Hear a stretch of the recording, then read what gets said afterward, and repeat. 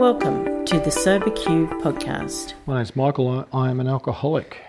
The question is, how have we made amends to family? Actually, it's such a big question. There's some specific things that happened where I spoke amends to. When I got sober, my daughters were 11 and 8. I had a wife who then became an ex-wife a year after I got sober, and so there's some specific things that happened, and I sat down with them all individually actually, and had conversations and owned behaviours that things that had happened. I had 2 conversations with my daughters. One's when they were 14 and 12, and that was appropriate to their age at the time, and owned behaviour that they were really aware of, that they'd seen, that the public drunkenness, the embarrassing of them, the arguments with their mother in front of them, the things that were really obvious. And then we had another conversation completely when they were 19 and 17, and they had some different understandings. But by that stage, they'd lived with me again for the next 4 years, and we'd had a much different relationship. I spoke an amends with my ex-wife when I was probably about 4 years sober, 3.5, 4 years sober, and it was gold. I sat there and owned behaviour to her and asked her if there was anything she'd like to say, and she just gave me 45 minutes of hell, and it was gold, as I said, because I never want to be the man that she described. And over time, what's happened, I'll go back to that. So then I had, also I spoke an amends to my mother, and the outcome of that was I really didn't want to be her son, and I was really fearful of the fact that she was going to ask me to be a son that I didn't want to be, and I also had spoken amends to my sister, who wasn't in my life at all, and we have nothing in common.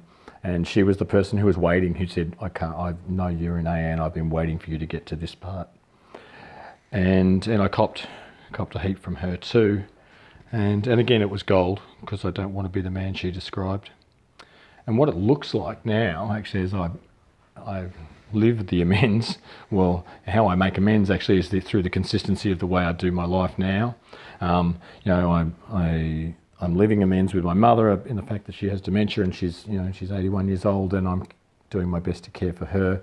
I'm in my sister's life because we're both sort of caring for our mother as best we can, and I'm in the lives of my daughters, who are now 27 and 23, and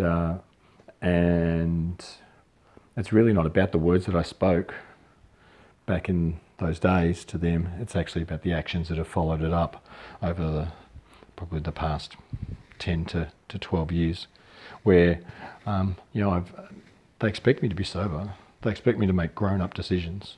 They expect me, my relationship with my ex-wife has turned around dramatically. We went through co-parenting of teenage daughters and really didn't like each other.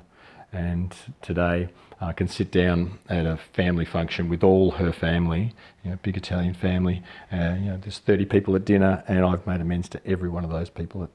I've spoken amends to every one of those people at the table, and I get along with them. And I never thought that was going to happen. And it hasn't been so much the words that I speak as the actions that have followed it up. As they'd all heard the words before, but through practicing the principles in all my fears in step 12, I've had an opportunity to make those amends to them. So thanks for letting me share. If you would like to share your experience on a recovery question, visit the Sober Q podcast website at soberq.com.